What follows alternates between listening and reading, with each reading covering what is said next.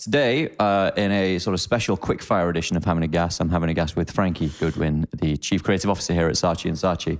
And normally, so we've got about half an hour, and normally at the half-hour mark, I've just about got people thawed out. So we're going to have to race through some small talk. That's fine. Yeah, pandemic been bad, weather good. Yeah, boring, COVID, London God. busy again. What to do? Okay. Yeah, tube's packed. Great. Saatchi & Saatchi. So how long have you been CCO here, by the way? Not very long. I've been, I stepped into the role in about June, I think. Yeah, Cannes time. And did they bring you in with, because I imagine, for obvious reasons, with what's happened recently, I imagine it being like a kind of a coronation type event. It's like you have a mandate to it's deliver some big things. What happens when they're having those conversations with you and you're being called up to lead the most famous agency? Well, I have to say it wasn't something I sort of was like laser focused on. You know, I think I'm very focused on the work, and you know, I have been at Saatchi for 9 years, so you know, I feel like I was doing something right. But you know, I think I've been very focused on the work and the parts of the business that I was looking after and getting those into good shape. And we had a new CEO who came in at the beginning of the year. So I was very focused on, you know, building my relationship with Chris and building up my squad, which was how we had kind of taken the business and put it into sort of 3 tranches in order to create almost like little mini agencies. Right. So that was all super, super new, and that was kind of rolling and we were kind of getting going, and you know, we were feeling like that was working really well. Yeah. So I really didn't have a promotion in my mind at that point. And so when Chris talked to me about the opportunity, it was quite a surprise. Yeah. But then quite quickly became something that I was like, oh yeah, no, this feels like a jacket I can wear. Yeah. You know, and strangely, I think having run my own business when I was younger, even though that was on a much smaller scale, I think the feeling is quite familiar. You know, the feeling is, okay, there's no one coming to save you. Yeah. It's sort of on you. Yes. And as long as you're kind of comfortable with that. And when you speak to a coronation, I think there was an element of, you know, I found quite funny around the press side of it, you know, and the fact that it was like, right, we would do the press release and we want to make sure that by the time we're in Cannes, and I'm like, oh my God, I'm not Jurgen Klopp. Like, this is insane, you know? Yeah. But I guess in our own world, there is a story there. Like you said, it is a famous agency. And so, yeah, having that sort of coronation feeling at Cannes, where you kind of are stepping into a world where people maybe didn't know who you were before, and now they do, and you're kind of meeting people and they don't ask you your name, and that's quite a weird feeling. Yeah. You know, like when you kind of go, I'm Frankie, and they look like, I know. And you're like, oh God. Did they do it on a stage kind of reveal? This is No. I think the only thing that felt like that was because we launched the NCS, the New Creators Showcase, for its 32nd year. And so it was a huge honor to be able to be on stage for that and present that to Cannes.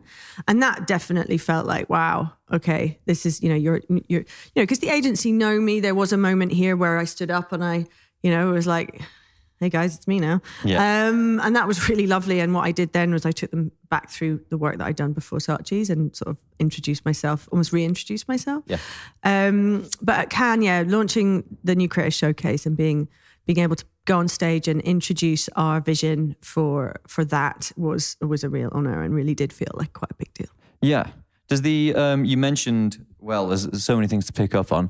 One thing you mentioned was you have somewhat divided the agency into these 3 sort of separate divisions that I'm guessing do different types of communications and it's things. More just along client lines. Right, so okay, it's to do with being able to really create a connection between your lead planner, creative production, very specifically bringing production to that level as well, and your account leads to have a more sort of integrated view on the clients. Mm-hmm. So it's squad A, B, and C. I mean, it's It's not named like that for it. It's just, you know, it's quite operational. Yeah. You know, the culture is Saatchi and Saatchi. The creative department is Saatchi and Saatchi. You know, it's quite it's a very helpful operational structure that allows you to be very, very focused on the bits of business, and build and make and give autonomy to the leaders of each squad, and connection to the creatives and connection to the output in a more meaningful way. And it's also a great way to pitch. Nice. So you've been here for 9 years already, and so I assume that means that you didn't feel some great weight of I'm now leading the Saatchi team. No, because you've already been here, you're part of the furniture. So I'm guessing the transformations were less to do with, you know, big brash reputations and more to do with transformations with, you know, your internal relationships. Mm-hmm. It's like, you know, oh, you're the boss now. Okay. And then, you know, how do you manage that when you've been on the same level as people for so long, and then you get that step up? You know, gosh, I think everybody's approach to that is quite personal, and I think it's probably quite individual in terms of how that works with different people. I found it relatively smooth, and I think the fact that I do know people well, that it's been quite a easy and respectful transition. I don't hasn't possibly from the outside it or even not so much from the outside, but imagining it is bigger than it feels. Like, you know, when you're in it, all these things are always relatively organic. Yeah.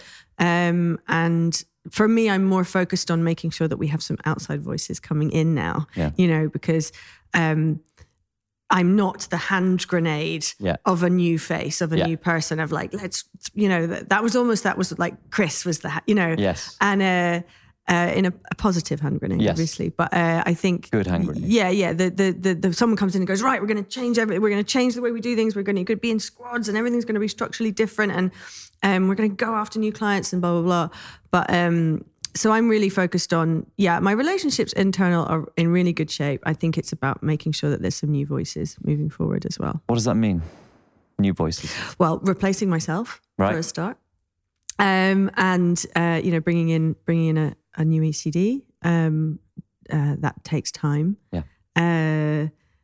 And finding the right collaborators. Because I mean, you know, I've got some great people here, but you ran your own business when you were younger. I did, and I presume that that gave really useful early experience that was probably quite rapid and quite difficult learning that has been useful later on. That's an assumption, but I'll try and repackage it as a question, because, you know, did that make it easier? Has running your own thing when you were younger made some of the challenges of being, you know, leading an operation already familiar to you? It's like, I remember having to do this when we would, you know. Yeah, I think for me it was more of a confidence thing. I don't. It was a very small and naive operation, and like with a huge ambition and doing really interesting work. Oh, so I ran a company called Frankie and Johnny, surprisingly with a guy called Johnny. Yeah. And we built that out of an opportunity that we got to build a website for a film, which sounds sort of what, but going on location and building a kind of content-driven platform in 2001 was quite revolutionary. Yeah. And I didn't want to guess when it was, but that's So that was we then built. You know, that was pretty much my first thing I did out of college, and then we built that as a kind of digital boutique offering around films and independent films and cinemas, and all kind of building campaigns for films, basically. Yeah. Was that inspired by your interest in film? Was that because that was what you were into, or? Absolutely not. It was completely random. I met Johnny, who became my business partner in my first job, which was a graphic design job at a company called SAS, who are now MSL, who are actually owned by the Publicis Group. So, you know, funny how life comes full circle.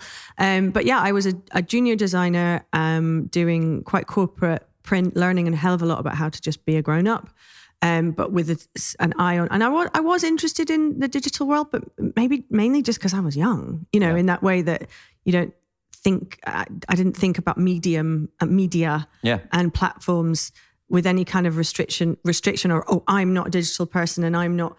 a tech person. I remember saying to Johnny very early on, he said, "Oh, come to Venice and do this website with me." And I said, "Oh, I don't know how to build websites." He went, "It doesn't matter. I just need ideas. Yeah. I'll build it." And I think that's, you know, talking about my career, I think that's always been something that I have been lucky enough to kind of cultivate, is that Glasgow School of Art was very much a place where you learn how to think rather than what to do, you know, and it was about communicating ideas and thoughts and making people react to. It wasn't sort of box ticking or like design a logo by Tuesday kind of thing. So that created a person who didn't think in terms of like medium and, oh, I'm a print designer, or I'm a brand designer or whatever. And then I think when I was staring down an opportunity in advertising, however many years later, you're like, I don't know how to do this, but it'd be fine.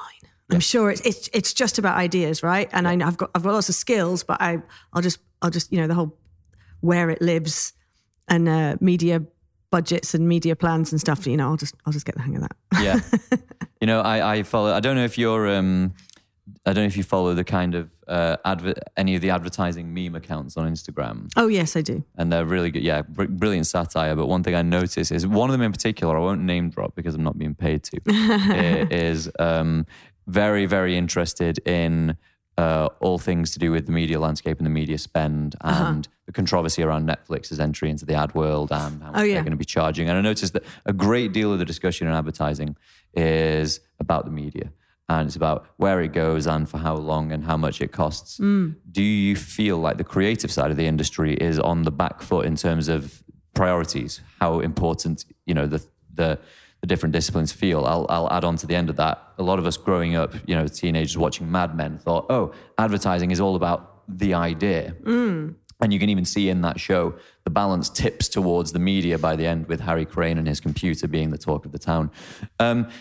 You know, is that reflective of how it feels in the industry, or is that just the ramblings of someone who looks at a couple of Instagram accounts? I don't have that impression. I still feel creative is king. Yeah. And I'm sure that you know, there's a lot of media partners that would be like, oh God, if only, you know. Yes. I think the reason possibly, I don't know that particular Instagram account, but I think possibly the reason that it's a big discussion is because it's become a measurement of how much reach you can get, because organic reach has become almost like a myth. Yes. You know, like a mystical thing that used to happen once. Yeah. Like we found that with this show as well. Yeah, exactly. I'm sure. So I think the realities of the need for media support, you know, and to really try and create things that are proportional to your media spend have become maybe a little bit louder. But I don't. Yeah, I still feel people are more interested in what's in the content. Yeah, I'd hope so. Because, you know, I mean, I don't have the time to go off on this ramble, so I'll keep that one for next time. But it's definitely something that is constantly on my mind with regards to music, which is, you know, our first love. And, you know, soundtracks had interest in being very melodic, you know, very ear catching, let's say. And now soundtracks are very, I mean, movie soundtracks kind of feel like large scale professional library music now, as in it's not intrusive, it's not particularly characterized, it's very ignorable, but it's there and it serves a purpose, you know. We found that with, we put on the sort of music from the latest James Bond film in the studio, but without showing what it was, it's like, which film is this? Do you recognize it? You know? So what I'm saying, I suppose, is a long way around saying I feel like across the board, and it's possibly because of the rapidly transforming technological landscape, the conversation can often be about, you know, what the new medium is doing, what TikTok is providing. And, yeah, that's fair. You know, so I suppose less, and I'm not like a pessimist saying that it's never about the ideas and never will be. But I think in a time of sort of like technological transformation, the technology becomes the story.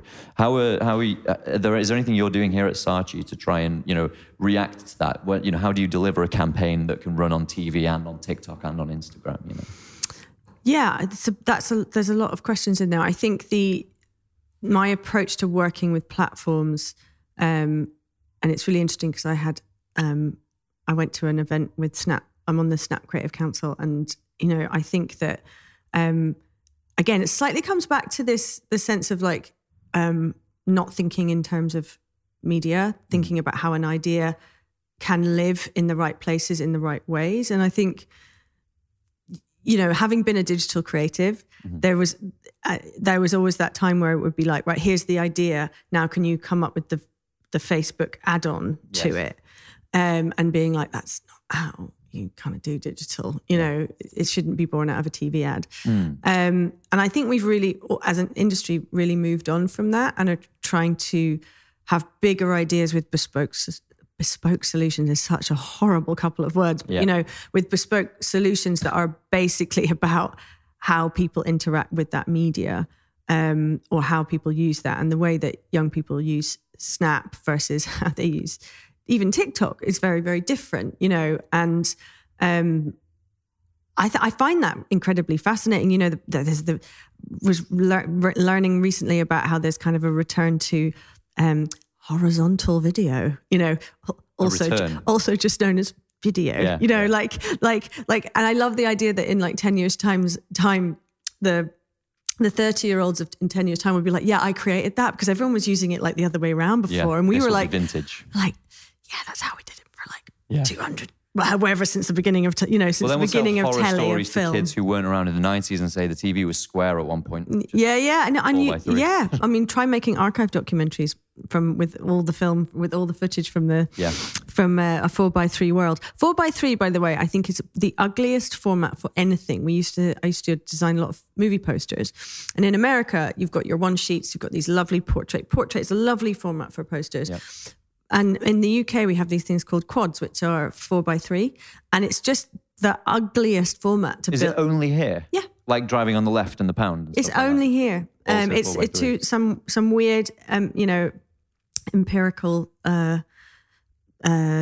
But the boxes that sit outside cinemas are 4:3. So quads, UK quads, they're called. So it's like an imperial measurement. Yeah, it's like an imperial measurement. Yeah. That's insane. If we had another hour, I would just do design Q&A because I know nothing about this. I can see this is a very design-led agency because of the cardinal sin of arranging books by color. I can see that copywriters did not design this room. I do that too. Yeah. You can. There's some good books around, but yeah, I hadn't actually noticed that. So sorry, going back to your question about the platforms, I think working with platforms in an honest way and finding what's unique and bespoke to those platforms is the way to let an idea live and breathe and be authentic. And I think authenticity is probably the biggest word that the thing that you need to hold on to when you're doing that. It's like, and that's what I try and do with as we're rolling something like Hope United out across different platforms, tackling online hate in different places as well. You've got to react to that in an appropriate way on the right channels. So it's very much part of what we do. So those of us who watch from the outside, what sort of Saatchi and Saatchi, I mean, we're, our company, we're sort of an ancillary business providing music to the industry. So we're not in the industry, but we kind of watch it from the side. And so we look at the campaign creative work page. And when we see Saatchi and Saatchi these days is usually with BT and EE, which is, again, difficult to say. So, what other stuff is going on that isn't these big flagship sort of, huge clients that you're very excited about at the moment, that isn't this big, that I'm just going to repeat the question again. No, I get it. So EE and BT are, like a big pillar of our business, a really long-standing relationship with EE. I mean, we basically launched EE. Yeah. And we've I've been here quite a long time, and that we do have very proud of the long-standing partnerships we have. Direct Line is another one. Yes. It's something that I've been closer to historically. You worked on all the Harvey Keitel stuff. I didn't. I got involved with Direct Line for life after Harvey, as we called it. Yep. So it was like taking that big decision to move away from that creative platform because it had been hugely successful for the brand, and be like, okay, that's again for a company that basically deals in risk, and risk assessment, sort of analyzing the risk of turning that off, and building something new, and how long that would take and whether that would be effective. So that was a really amazing challenge. And we came up with this We're On It platform, which was about, came from the idea of, we got to replace Harvey, but then realizing that all other sort of problem solvers and superheroes made an awful lot of mess and noise. And it was kind of about them. Yeah. And the joy of Harvey was, it was like, I was never here. Yeah. No one will ever speak of this again, which is really how you want insurance to be. So we almost put the kind of control back into the hands of the consumer by having these superheroes show up and be like, I will tow your car, and being like, yeah, I'm fine, I've got Direct Line. And like, that's sort of the gag. And we've done fun things across the couple of years that we've had that of like, just these sort of crazy epic CG work to kind of, they make these amazing trips to get there, and then you build up the balloon and then you burst the balloon. And then the last couple we've done, we took the superheroes on holiday because they were kind of, they just weren't needed, and we got to work with Marvel and the upcoming, it's out now, Thor, Love and Thunder. Yeah. But that was an amazing experience. So that was, again, big blockbuster stuff. Yeah. And you're kind of asking me about the other stuff, but I think if I work through the squads, and what I can tell you about and what's maybe, not quite public, got some super exciting pitch wins, recently, and new clients with new perspectives on modern Britain, which is what we're all about, And we don't want to jump the gun in case some of them aren't out of NDA yet. No, exactly. I'm just trying to be good and not break any embargoes or whatever. But I think we've got some really interesting work on Robinsons coming next year, and we've also got some really fun work on Fridge Raiders, which I just makes me smile when I think about it. And they're still sort of TV led, and then we've got some. Oh, gosh, I'm trying to think now. What else is going on? Direct Line for next year will be interesting. We're actually doing, it's not just about blockbuster stuff. We've got this other platform around getting people to awareness that they're not on comparison sites, and it's the bluntest instrument ever about it being like the worst alibi in the world to say that you bought your car insurance on a comparison site and you went with Direct Line, and it's like proof that you're a liar. Yeah. And that's very socially driven. It's really silly. And we've got great work for Siemens coming out. We've got some really interesting work. I can't say that. Deutsche Telekom, we have an amazing brief for next year. Amazing. Continuing our Gen Z, supporters of Gen Z campaign. So yeah, I'm hearing that more and more actually at the moment. With we were involved in a pitch with an agency who will remain nameless for a big brand that will remain nameless. But they were saying we need clever ideas to get Gen Z on board, and I don't know why. I get the sense, again, as very much an outsider, someone who isn't in this industry, but is ancillary to it, that sort of every 5 to 10 years there becomes this kind of big amount of attention on a cohort, as if millennials, which is my cohort, all move in one block, and then once they're all over 20, it's like, right, now we need to get the next block. Yeah, it's totally generational, isn't it? It's a 10-year cycle of looking at your super users. I mean, for telco, of which obviously we have a lot in the building, the stats on phone use of young people, let's just call them young people, not Gen Z. They use twice as much data as anyone else. They are our super users. And so I think it's fair to think about strategizing around them in a different way. I also think I think partly why we segment audiences possibly more than we used to is possibly because of the way that it's not so much this idea that you think you or they all think as a amorphous group. It's more that they are in quite different places. Yeah. I still watch a lot of TV, but I think it's purely because of sport. Yep. And that's one of the things that brings everyone to the TV. Yeah. Whereas, in terms of where a 16-year-old is versus a 25-year-old versus a 35-year-old, those times of life and the way they engage through their devices is actually really quite different. So again, if you're going to do bespoke, authentic work, then you do have to kind of go, okay, this is the approach for young people or under 25s or whatever you want to call it. I mean, that must really be putting working in advertising to the test, because the transformation in technology that we were talking about not long ago it appears to be a what's the word they use, exponential process. Because say you're in the 90s and you're about my age, 29 still, your TV is still very much like what TV was for the audience in the 60s. 30-year gap there, but it's basically the same thing. It's a box and it broadcasts. Now the distance between, so let's say the same time, 1992 to 2022, and that way your way of consuming is completely different. TV now is not what TV was then at all. But it's going to be again. Yes, so... But it will be, because Netflix is going to put ads in and release shows at specific times, and guess what?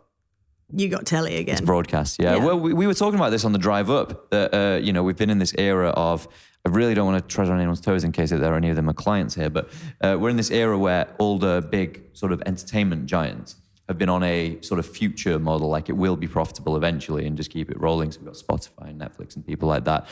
And we've kind of had this 10-year dream that all of our entertainment choices are going to be very, very different. And then, like you just said, some things just going to... Some things just come back, don't they? Yeah, there are some things you can't shift. And it's like, if you're not paying for it, which we, in some sense we aren't. But, we're paying very inexpensively, Spotify £10 a month as opposed to £10 a record. Yeah. And you're being given it all in a one-hour so that you can consume it all in 10 hours. And then, like, one more, it's interesting. I read a piece...